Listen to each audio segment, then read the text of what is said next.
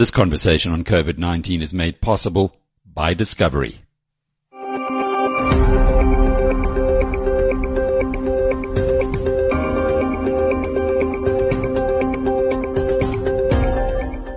Hello, I'm Alec Hogg, and welcome to episode 24 of Inside COVID-19.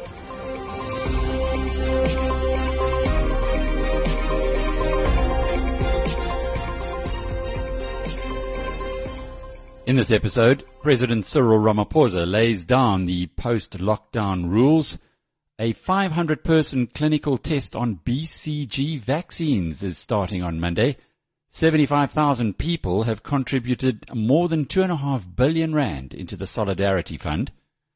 Low but rapidly growing UIF disbursements, and a chilling end to this episode as an ICU doctor shares how she and colleagues are preparing for the possibility that 1 in 5 of them will die from the coronavirus when the infection wave hits South Africa. Inside COVID-19 from BizNews. First, in the COVID-19 headlines today, South Africa's President Cyril Ramaphosa says the country will take a cautious approach to its emergence from lockdown, announcing restrictions will be reduced from level 5 to level 4 on May the 1st. Here are the highlights of Thursday night's address to the nation.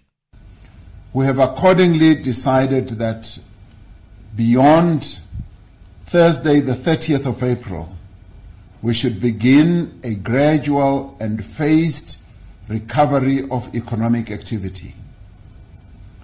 We will implement what we call a risk-adjusted strategy through which we take a deliberate and cautious approach to the easing of current lockdown restrictions.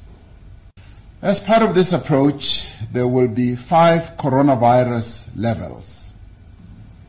The first level is what we call level 5, which means that drastic measures are required to contain the spread of the virus to save lives. Level 4 means that some activity can be allowed to resume subject to extreme precautions required to limit community transmission and outbreaks. Level 3 involves the easing of some restrictions, including on work and social activities, to address high risk of transmission.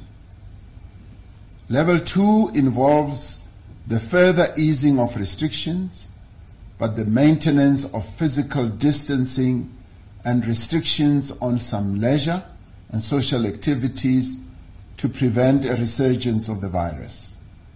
Level 1 means that most normal activity can resume with precautions and health guidelines followed at all times. To ensure that our response to the pandemic can be as precise and targeted as possible, there will be a national level and separate levels for each province, district, and metro in the country.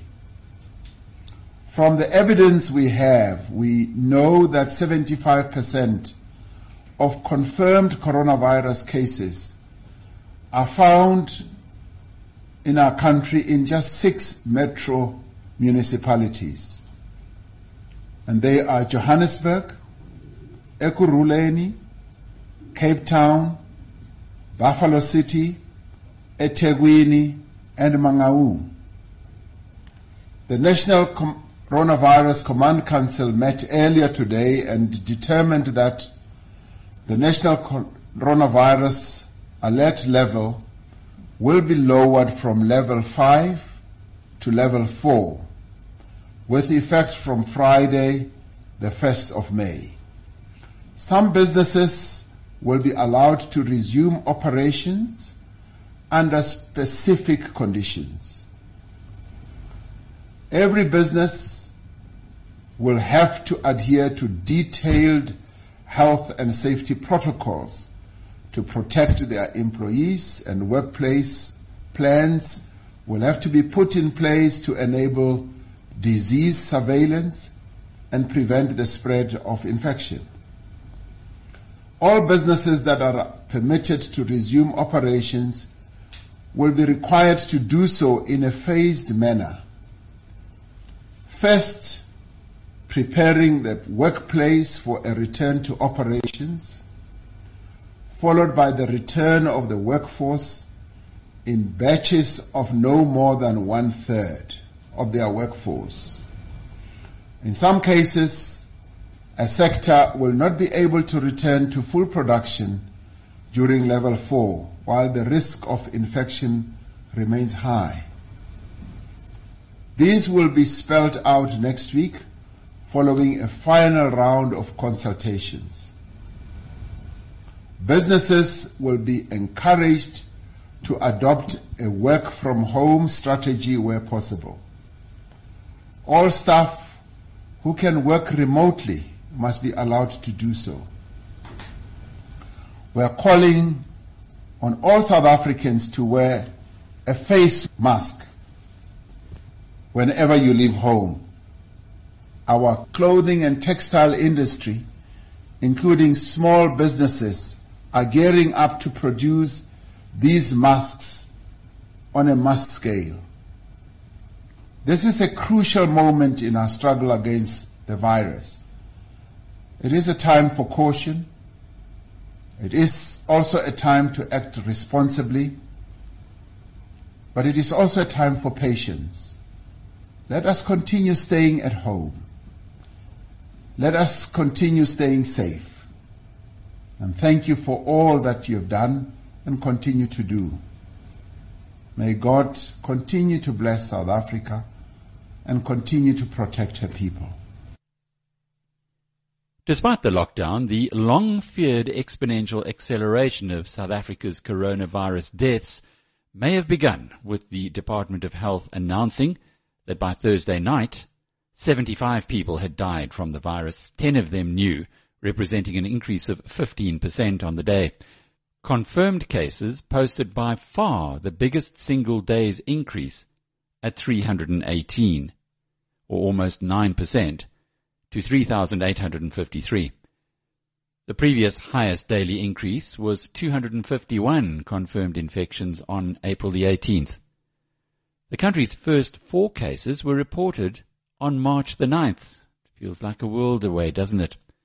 Worldometer.info confirmed that global infections are now just below 2.7 million, with deaths at over 188,000.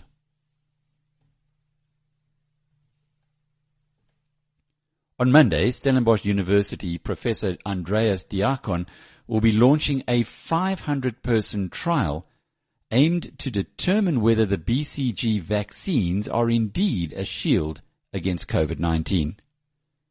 The trial involves the revaccination of BCG, which has been universally applied in South Africa since 1973.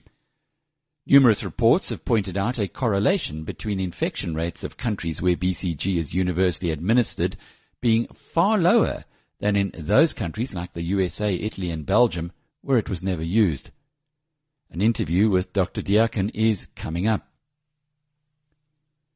The Solidarity Fund, launched last month in President Ramaphosa's State of Disaster address, today announced that it has received pledges worth 2.6 billion rand from 75,000 South Africans and around 1,000 businesses.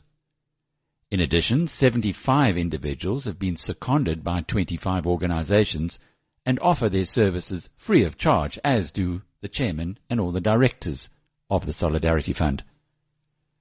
The fund says it has already invested 1 billion rand in critical interventions, mainly procuring personal protective equipment for healthcare workers and dispersing food parcels to vulnerable people. More detail later in the episode. America's unemployed swelled by a further 4.4 million people last week, taking the job losses since the coronavirus hit to more than 26 million. And globally, economic activity collapsed, with the IHS Market Purchases Managers Index For the US, dropping from 41 in March to 27 in April, that's its lowest since October 2009. Its European equivalent has plunged to a record low of 13 for an index where 50 is neutral. The oil price, however, continued to recover after the extraordinary events of the past few days, Brent crude rising 8% to $22 a barrel, and the American benchmark WTI price was up 29% to $16.50. On the health side, though, the collateral damage is now starting to come back into the spotlight. Today, the World Health Organization warned that the global reallocation of resources to focus on the coronavirus could double malaria deaths to more than 750,000 this year. Inside COVID-19 from BizNews. Well, we're off to Stellenbosch now, and Professor Andreas Diakon joins us.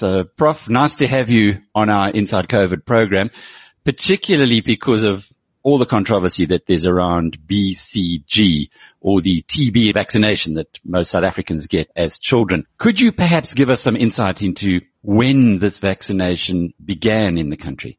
In our country, in South Africa, I think it began officially in the 70s. Though people were given it from the 40s, but not in official policy-approved manner. So we will probably find patients or people with a scar that are older than they should be if it had been introduced in the 70s. But we know for sure that in the 70s there was a program that was rolled out countrywide. And what is it supposed to do? At the time when it was rolled out, it was believed that it would protect people significantly from tuberculosis. Now we know that it does protect young children from very severe forms of tuberculosis, but it loses its effect once people are adults. There is no difference in adult type tuberculosis in people that have been vaccinated and people that haven't been. That's interesting. In South Africa, the view is at the moment maybe this is going to be a shield, maybe it's going to protect us against COVID-19. Yeah, I'm not sure if that's a generally held view. It has been an interesting observation that countries that used to have more, let's say, earlier and more active BCG vaccination policies in babies seem to be doing better now with the COVID epidemic. However, that is not an observation directly made on people. It's basically statistics that are correlated with historical information about when this vaccination was given. I think it's good information, but it really needs to be verified that this vaccine can really protect people. There might be a lot of other factors, that might explain this that we're not aware of. So it's time now, I think, to really create some evidence that being BCG vaccinated protects a person from this disease. You've no doubt seen Dr. Gonzalo Otazu's correlative study. For a non-scientist now, when we see that, it seems to make a lot of sense, and I guess that's why it's got so much international coverage. But what you're saying to us is just be cautious at the moment. Yeah, I think even the authors of this study are not entirely convinced that their observations are 100% valid. I mean, it's very clear that if all the data you have is policies in one country versus another country, and how a disease behaves in one country and in another country, and all of us have traveled, there is a lot more differences between countries than just that. So this might have to do with cultural things, it might have to do with genetics in the country, it might have to do with other factors in the healthcare system, things that are impossible to control for. So where I think the data is very robust that in these countries something different is happening, we cannot conclude that the BCG vaccination is the cause of it until we have data that we can be sure that we have controlled for as much of these confounding factors as we can, and that we can really promise a protective effect of this vaccine. So how does one go about doing that? And it's a leading question because I know that's what you're trying to do right now. Yes, so this will be quite a lengthy answer. Ideally, you would go about vaccinating people that have never had this vaccine before, And you would probably then do what we call a clinical trial, whereby you vaccinate, say, half of the people with the real vaccine, and you vaccinate the other half of the people with something that looks like the real vaccine. And you don't even let the people who vaccinate them know what is in these vaccines. And then you follow up these people and you record what happens to them, and you don't make any other disturbing activity around this. And then if after the study and everything has been observed, only then you check who has been vaccinated with a real vaccine and who hasn't been. And then if you can see a protection of the group that has been vaccinated, that would be very robust data proving that it actually works. So now the second part of the answer is that here in South Africa, obviously, as we started this interview, most people have been vaccinated when they were born.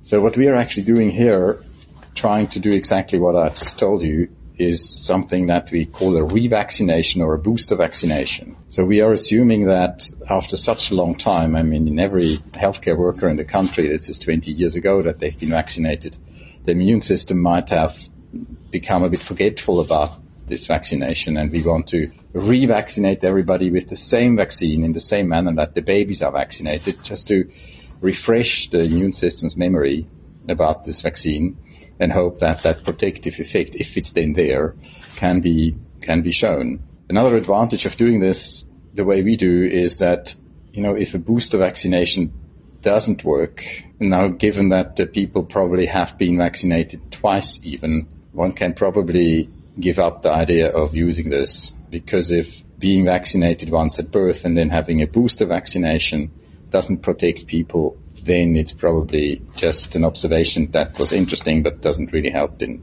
clinical practice. How long will it take to do this whole trial? For us here in South Africa, we are at the start of the epidemic that we now assume will be with us for many months, perhaps years. Yet we have been trying to start this study as soon as possible. Our ethics committees and regulatory authorities have been wonderful in fast-tracking this for us. And we have been able to source the vaccines we need to start the trial. And I hope that next week on Monday we can start vaccinating healthcare workers. And we are choosing healthcare workers because we believe that they will probably be in contact with that virus more than other people would be. So if there is protection to be shown, it would be the most easily shown in healthcare workers that are at risk of exposure. So next Monday it begins. How long does it run for? Initially, we want to vaccinate 500 people. We are still looking for additional funding to do more. It would be better if we could do more. How long does it run? Well, we will start following up or observing people with phone calls, or perhaps on another digital platform. We're still setting that up, let's say 2 weeks after vaccination, and then we will contact them monthly, and we are setting up the statistics in such a way that a blinded person out there is given the data in an almost real-time manner.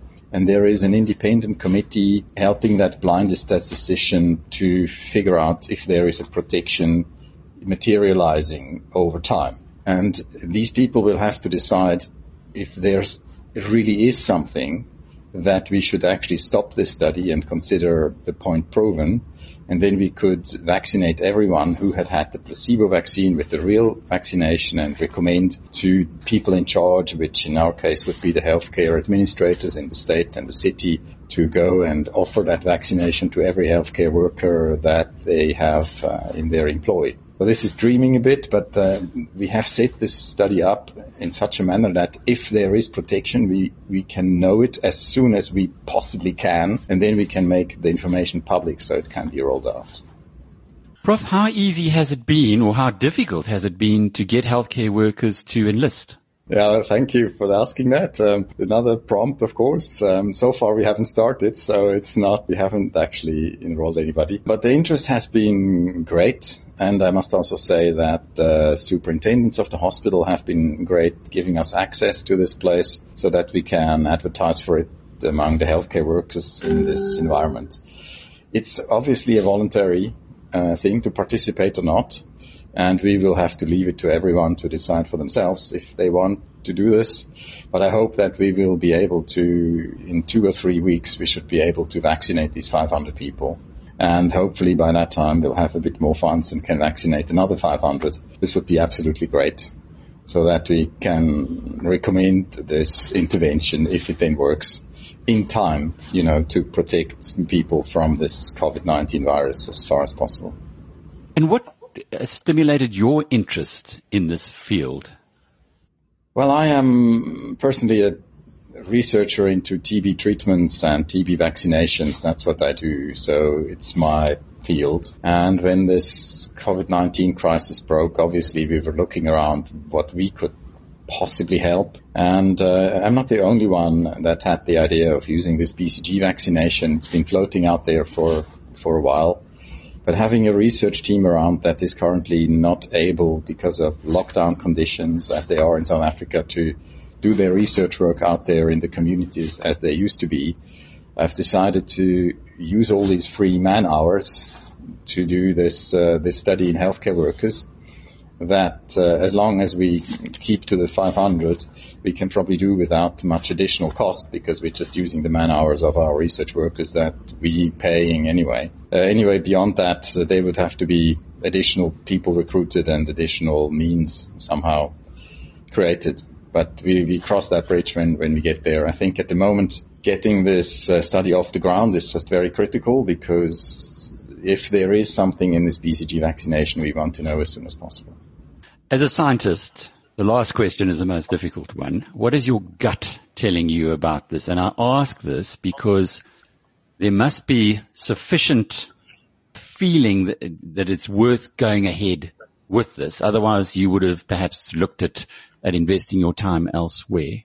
Yes, I mean, as a scientist, you won't do experiments, especially experiments on people, without having some degree of evidence that it might actually work. And it's the data that we have spoken about earlier, this observation about the countrywide differences according to BCG vaccination policies. That is one thing, but there's also animal experiments, and there were other observations when BCG vaccination was used in studies that were looking at other things, and one was just always observing that there seems to be some protection that this BCG vaccination provides that is interesting, but it was just never interesting enough to look at before we had this epidemic. It was one of these little blips out there that one makes a mental note of and thinks, okay, once I have a lot of time, I will start looking into BCG, and the moment that one has lots of time just never comes. But now it has.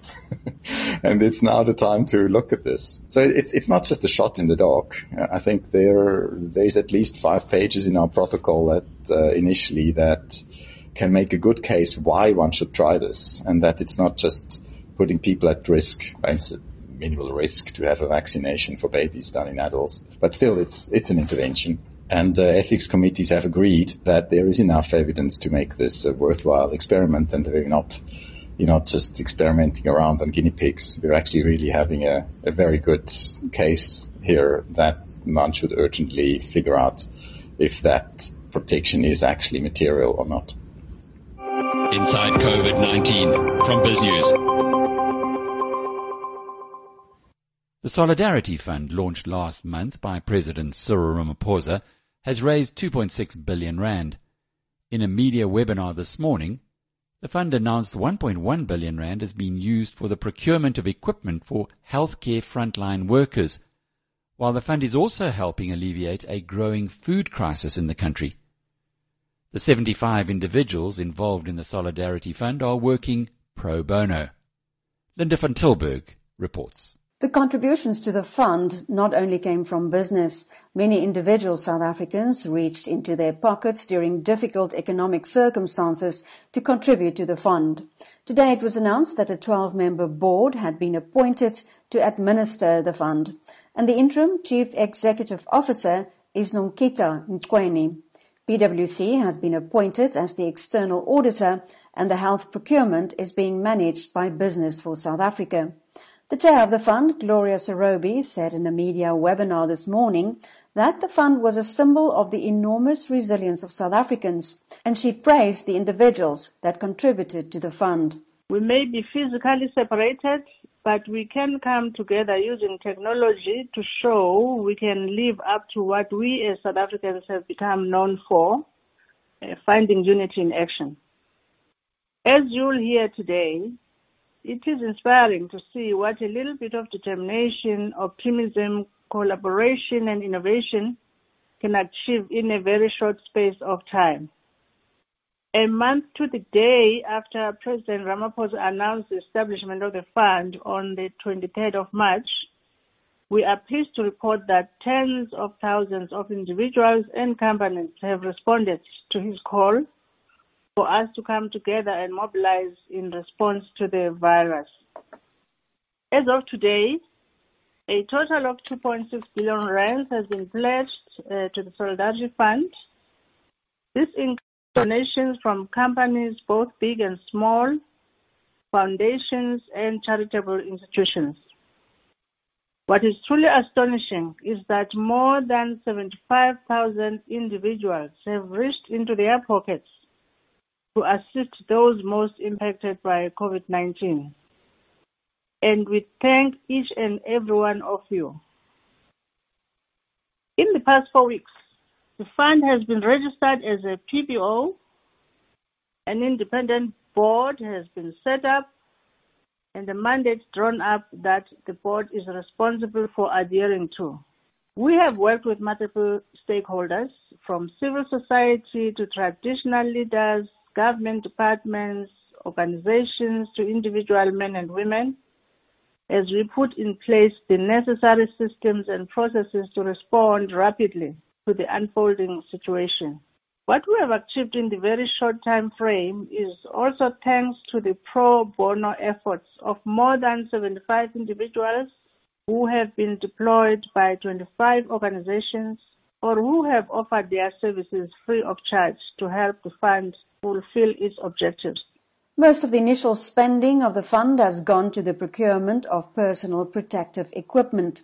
The Solidarity Fund's focus in this context has been to support the government and broader national efforts to prepare our public and private healthcare systems for the increased burden that will result from the pandemic, and to ensure that the critical equipment and emergency supplies that are required are available in the country when they're needed. We have seen, and globally you'll be aware, that there's been a significant shortage of PPE for use by healthcare workers, and market prices have increased because the whole world has been competing for these items. They are mainly manufactured in China, and just as Europe and the US were reaching the peaks of their epidemics, South Africa was starting to scale up. And so it was very critical that the Solidarity Fund was able to step in and work quickly to bring in these much needed supplies as quickly as possible. We needed to make sure that our carefully targeted high impact procurement was in areas where government and other players were going to take action but were not yet ready to take action, and in other cases where certain products were simply outside the capacity of other entities to procure at very short notice. So we have been working very closely, as I say, with Business for South Africa. They are operating the procurement engine, if you like. We've been working specifically on acquiring PPE required by healthcare frontline workers, including gloves, masks, goggles, face shields, respirators like the N95 masks, and various other items of equipment. It's been a very complex process. Firstly, these products have detailed technical specifications. You need different types of products for different kinds of healthcare workers, for example, community health workers compared to frontline workers in a hospital. It needed a complex process of verifying and validating the suppliers as well as the quality of the equipment, and of course, importantly, price negotiation. So an entire procurement engine has been built within the Business for South Africa stream, and the Solidarity Fund's been working very closely with that to make sure that purchases are placed appropriately. In the first week, the fund approved 100 million rands worth of procurement, demonstrating a high speed of responsiveness. Since then, we've continued to move with agility and speed to procure additional equipment. Thus far, orders to the value of 420 million rand have been placed. A further 192 million orders are being processed as we speak.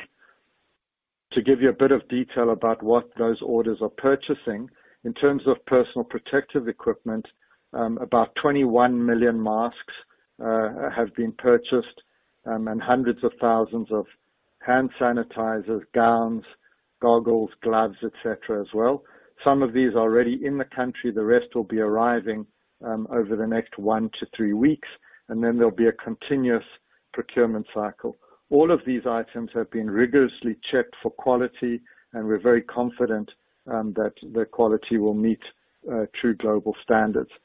In addition, the fund has provided funding to the National Health Laboratory Service, allowing the NHLS to purchase test kits for another 400,000 tests to be done over the next weeks. That's also critical. And the fund has funded the procurement of 200 ventilators, which will be on their way to the country very soon. I'm also pleased to tell you that there's a very strong emphasis on local manufacturing. The fund is working closely with Business for South Africa, the Department of Trade and Industry, and Small Business Development, supported by both the private sector and various higher education and science and technology units of government. This is to ramp up quickly the local manufacturing, both of low-tech items such as masks and gloves and gowns, but also high-tech items such as ventilators. And we're pleased that Denel and others are repurposing their manufacturing capabilities to be able to provide equipment like ventilators. The fund would obviously welcome reliable and sustainable domestic production of critical equipment, given the huge global demand, and this could lead to a long-term sustainable industry emerging in our country. Of course, our primary objective at this stage is to secure the procurement of the most critical interventions as part of the fight against flattening the curve. We have been fortunate to have the benefit of learning from the experience of other countries ahead of us, and this has informed our local responses. We believe that tracking and tracing and testing is a critical element, hence the importance of supporting our National Health Laboratory Service. By acting as quickly as it has, we believe the Solidarity Fund has already and can continue to make a very positive difference in protecting frontline health workers, bringing in critical equipment, and shoring up our defenses in the coming months. The Solidarity Fund is also ramping up its efforts to help with the food crisis that is growing across all 9 provinces. The lead of Human Interventions, Nicola Gambolik, said they wanted to ensure that food reached the right people rapidly, and the fund is also considering a system of food vouchers. Over the past few weeks, as a result of the lockdown, we've seen an escalation in the need for humanitarian assistance across all 9 provinces, including remote areas. We've been overwhelmed by requests for assistance, and we know that these are extremely difficult times for South Africans. The fund has already taken swift action to inject immediate humanitarian relief in the form of food parcels for the most vulnerable communities across the country. Complementing and augmenting the work of government and others, we set the task for ourselves to provide emergency relief to over 250,000 distressed families during the lockdown in the month of April.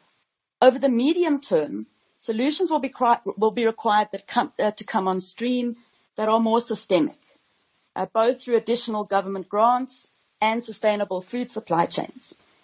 But our goal this month was to act rapidly as a rapid response vehicle at scale and to reach people facing severe food insecurity now, to achieve national coverage and to be as inclusive as possible.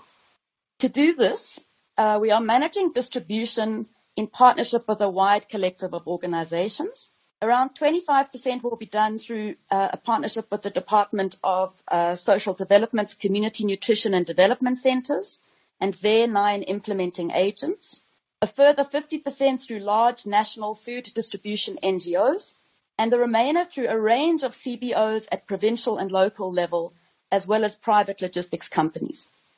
We have consulted with civil society coalitions throughout this process, like the SACC, the COVID-19 People's Coalition, SAWID, and the NEDLAC community sector to identify community-based and faith-based organizations across the country and to reach vulnerable households across both urban and rural areas. We've made a deliberate effort to direct the organizations that we're distributing through to cover geographic areas and poor communities that are underserved and not covered by other interventions, and also to minimize overlaps with others that are doing food relief. Part of the exercise has involved identifying the most poverty-deprived local municipalities in the country and ensuring that as many of them as possible were covered by our intervention. The most important thing was to ensure that the food reaches the right people. The implementing partners have been selected through a 4-phase process from an initial list of over 200, compiled from multiple sources. This process involved evaluating the NPOs against multiple criteria, including their ability to meet compliance requirements, geographic footprint and networks, a proven track record of food distribution, and a capacity to implement quickly. The fund, as has been said before today, is committed to full transparency and the highest governance standards. And these principles are being applied to all the partnerships that the fund is entering into. We have ensured in the contracting that all of the Solidarity Fund's money has gone as far as is possible directly to the beneficiaries and not on intermediary distribution and overheads costs for organizations. We've implemented active daily monitoring measures to ensure efficient delivery and that the food reaches its intended beneficiaries. This is Linda van Tilburg for Biz News. Inside COVID-19 from Biz News. Well, it's nice to be talking with Gerard Papenfuss again. He's the Chief Executive of the National Employers Association of South Africa, or NEASA. Gerard, good to have you on the line. How are you holding up with the lockdown and COVID-19 crisis that we're going through? Very good, Alec. My days are flying past. I'm actually more busy now than in my normal working day prior to COVID-19. Well, that wouldn't surprise me because the amount of questions we are getting from employers is significant. The main one at the moment is what is going on with UIF payments. Many employers are confused. They don't believe the numbers that the President trotted out in his most recent address to us. They say that there's only a fraction of that that's being paid. What's your experience?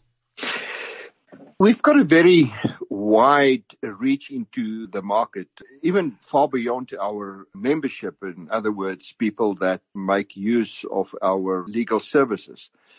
I think our reach into the market is 6 times our membership.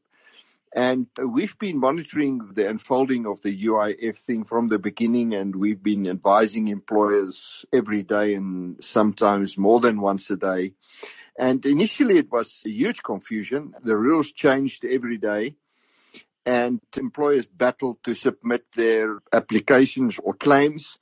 But I think that's much improved. And what we do now is we do a survey daily amongst employers, and we ask them that those that has claimed and got paid participate in the survey daily, as well as those that's applied or claimed and hasn't been paid. And our latest feedback is this morning, and we've published it just a few minutes ago, that 30% of employers who's claimed has in fact been paid. That's quite impressive, Gerard, because the numbers COSATU is talking about is only 2%. The survey that we conducted this morning, and if I say this morning, the survey went out yesterday afternoon, and 8 o'clock this morning we stopped it. Over 1,000 employers have participated, and that's quite a broad number in terms of a survey. Our figure is 30% on this thing, and that's improved. And I think the way we see it and what we hear, that's perhaps quite a reasonable reflection of what's happening. And I think to a large extent, the problems have been sorted out.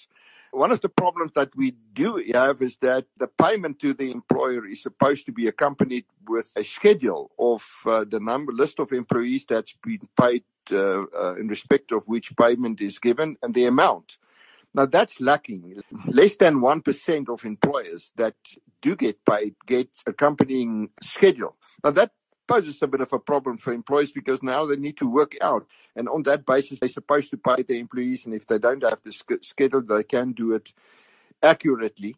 But to some extent, we need to have sympathy. There was a point where I did not have so much sympathy because I said, you've just got to get this right. Because if you don't, employees are not going to get paid. And if employees are not going to get paid, then the money won't reach the employees. They wouldn't be paid. And employers cannot within this time, many of them at least, can't pay employees in advance and then wait for the money too long.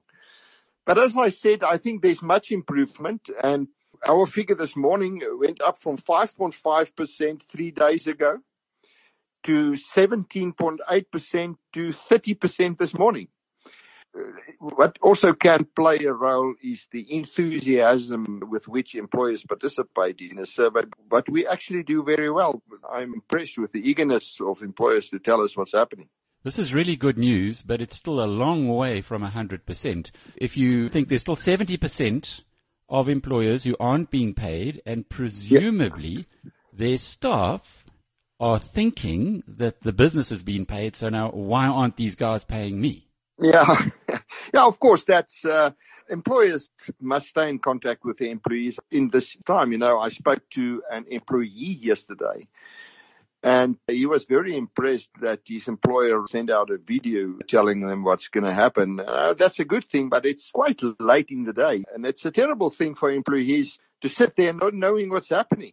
So if an employer hasn't received money, then say so. And if you do, then say so as well. And if you did receive money, but you haven't received a schedule and you don't know what to pay, then say that. At least the money is there. But the uncertainty is really bothering. Nyasa has claimed for Nyasa itself and for one of the Nyasa affiliate companies, Nyasa Labor Compliance.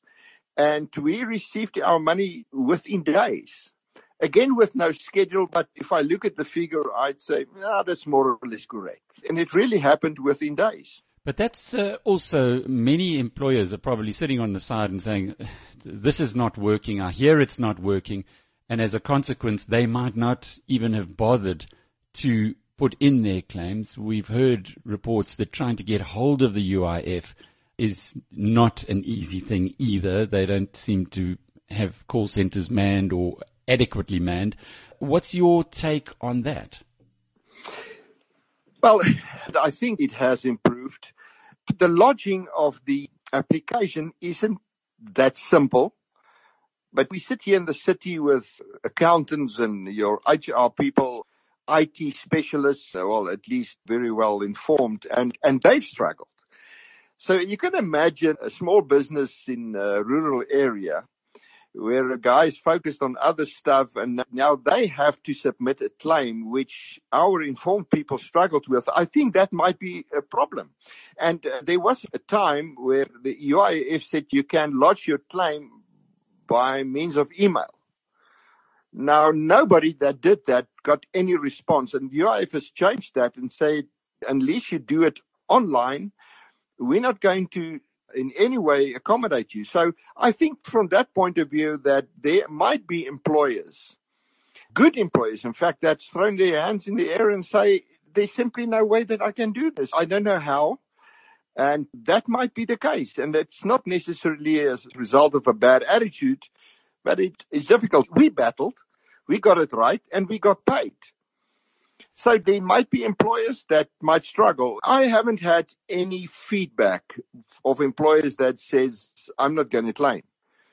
Gerard, how would you advise them? Can you take us through the process of a small business that, and I think it applies to businesses with less than 100 million rand turnover per annum. You can correct me there. How do they start going through this process? Alec, I will advise, and I will go that far to say to employers, if you're not equipped now to do that, get somebody that can assist you. And one might perhaps give the name of someone, and I might make an arrangement with an accountant to say, let's set up a hotline for this. And if somebody needs assistance, and give them a special price, do it for 1,000 rand or something like that. Because it is just not possible to say to a guy, this is what you've got to do now, because you won't even know where to start if you don't have the systems ready to do that. Nyasa has got a helpline, and I'm not promoting Nyasa now. This is not what I'm saying, but people have used that and say, help us, take us through this. But again, it was not technical help. If you don't have the system at all to do that, I think you've got a problem. So you have to get professional assistance there, and I think what we need to do is to make an arrangement with somebody who sits ready and say, assist these employers. Make that call, because I understand that the whole scheme will close. It will close for applications or claims on the 30th of April. So we've got a week left for the claims to be lodged. Gerard Papenfuss is the chief executive of NIASA, and some good news there to see that the percentages in 3 days have gone from 5% to 17%, and as he said a moment ago, to 30%.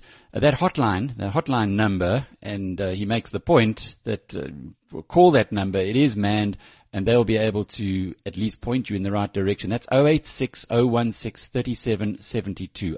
086 016 3772. Inside COVID-19 from BizNews.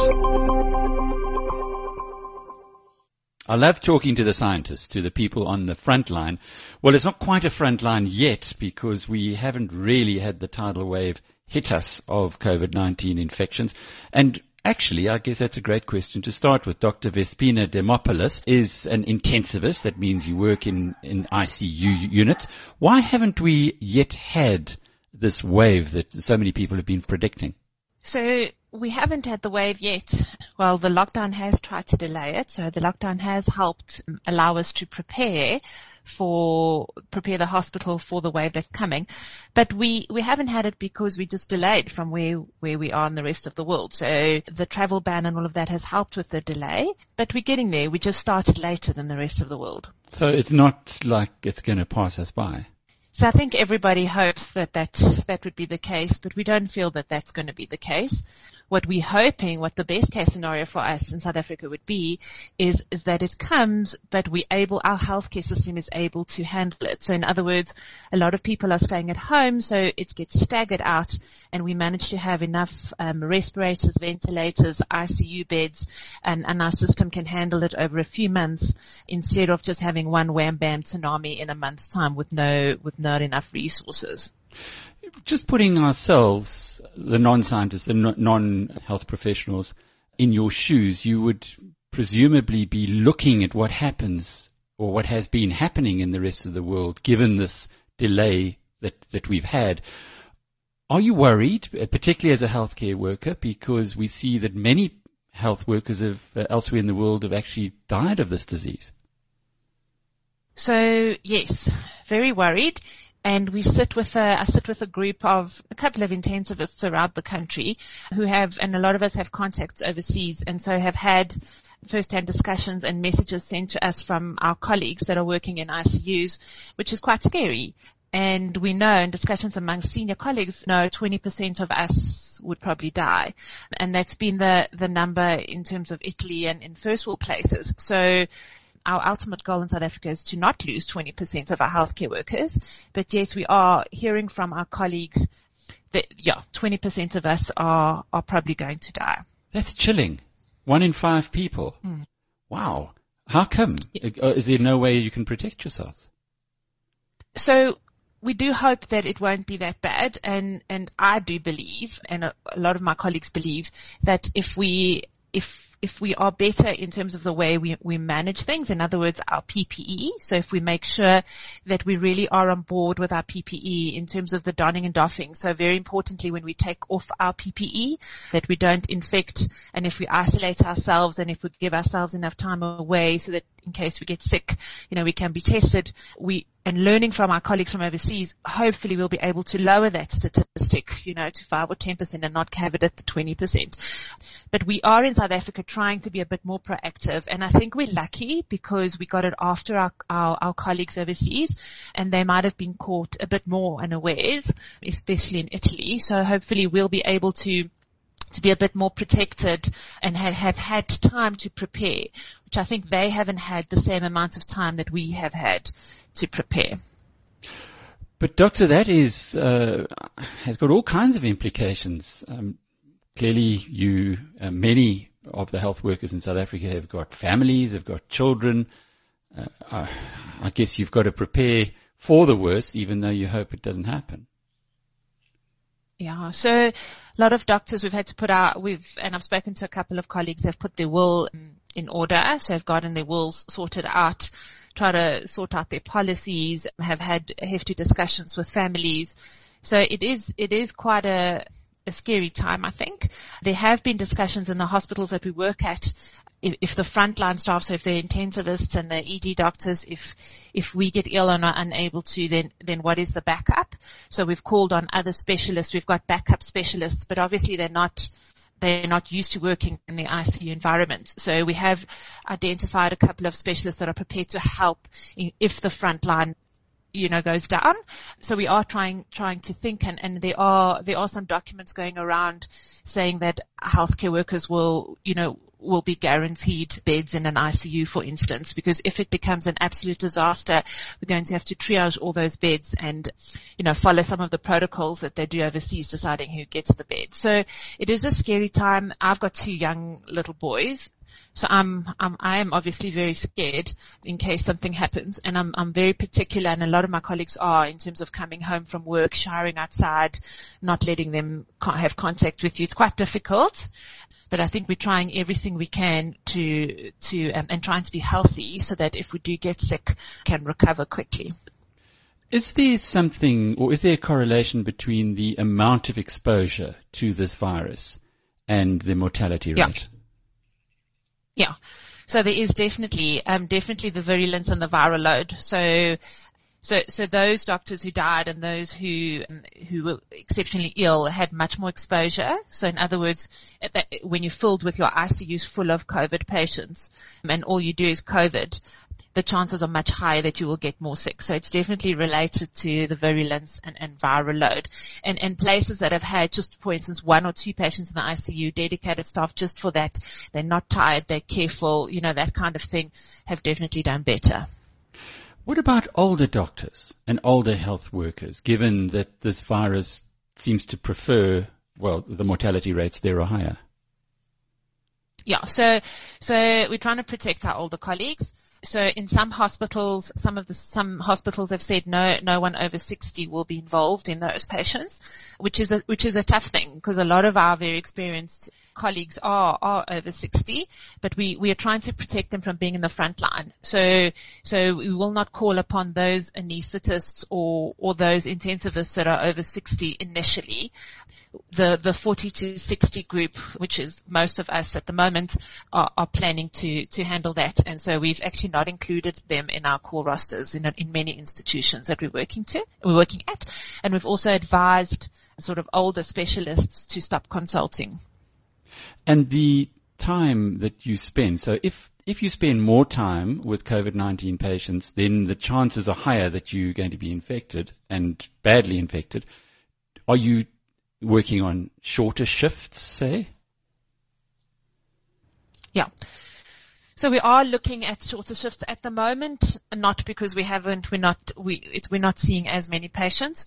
What we've done now is we've just done shift work where minimum staff is going in, the rest we're taking a week apart to make sure that we don't get ill. So we haven't cut down our hours yet at the moment. We've just basically dedicated certain staff members to COVID wards and certain staff members to non-COVID wards for the moment. But the plan is that when we do hit the disaster, that there will be limited time and probably 8-hour shifts versus 24-hour shifts.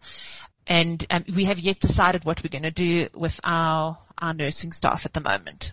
Just explain that, 24-hour shifts? So being on call, so depending on where you are, whether you be a junior doctor or a senior doctor, so a lot of the junior doctors have to be on the floor for 24 hours.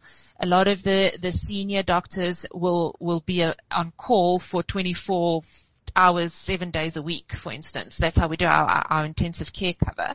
So we're there for most of the day. We come in at night and do rounds, but we don't sleep there. So our junior doctors sleep there. But then we get called, obviously, if there's a sick patient, we're there. Or if there's an emergency, we're there. So we will, what we're planning on is when we hit the middle of this pandemic, the intensivists, the consultants like myself, will probably be there much more than the junior doctors. And we're planning to we're going to put the most experienced staff to manage these patients and hoping that we decrease the risk and spread to all our healthcare workers. You say when we hit the worst of the pandemic, what are the timings looking like? So it's a difficult question, and I think a lot of people are trying to predict it. So the medical field feels that we're probably going to only start hitting our peak in September. I think it's one of those things, Alec, where we're just knowing more week by week. But if we kind of look at models, and our epidemiologists and statisticians have looked at models, trying to compare what's happened overseas, they're thinking South Africa will peak around about September. What we are seeing, so all the hospitals are, well, not all the hospitals, but many hospitals are seeing 1 or 2 patients here and there. Some hospitals have had patients in ICU, but there is no hospital that's got a full ICU full of COVID patients. So at the moment that's still okay. And we've also been fortunate in terms of children, because my primary specialty is pediatrics. So the kids haven't hit as hard, but in the last week, kids have started now being admitted to hospital. So we're getting there, sadly. But yeah, we think the peak where our ICUs are going to be full is probably September, and I really hope that that's not the case. But yeah, that's what the prediction is.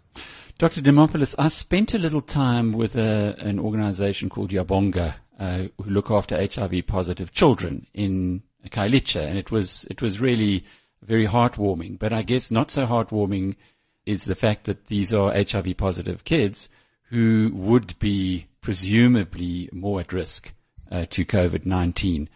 Is that the case? So what the South African pediatricians and specialists are obviously concerned about is that we have the most TB and HIV in the world. So no one can really tell us throughout the world what's going to happen to these patients because they don't have the experience. So it's a little bit of uncharted territory for us right now. But yes, immunosuppressed patients are. So patients with HIV, TB, oncology patients, transplant patients, all those patients are at risk. So hopefully with our HIV, we're fortunate that a lot of patients are on antiretrovirals. So hopefully they are immune suppressed. And if they are immune suppressed, then they should theoretically be, if they don't have another infection, they should theoretically be the same as every other patient.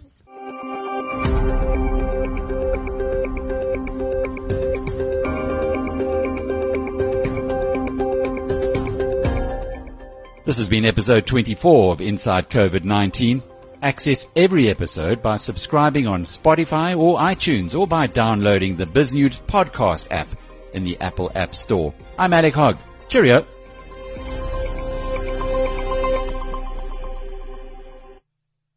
This conversation on COVID-19 was made possible by Discovery.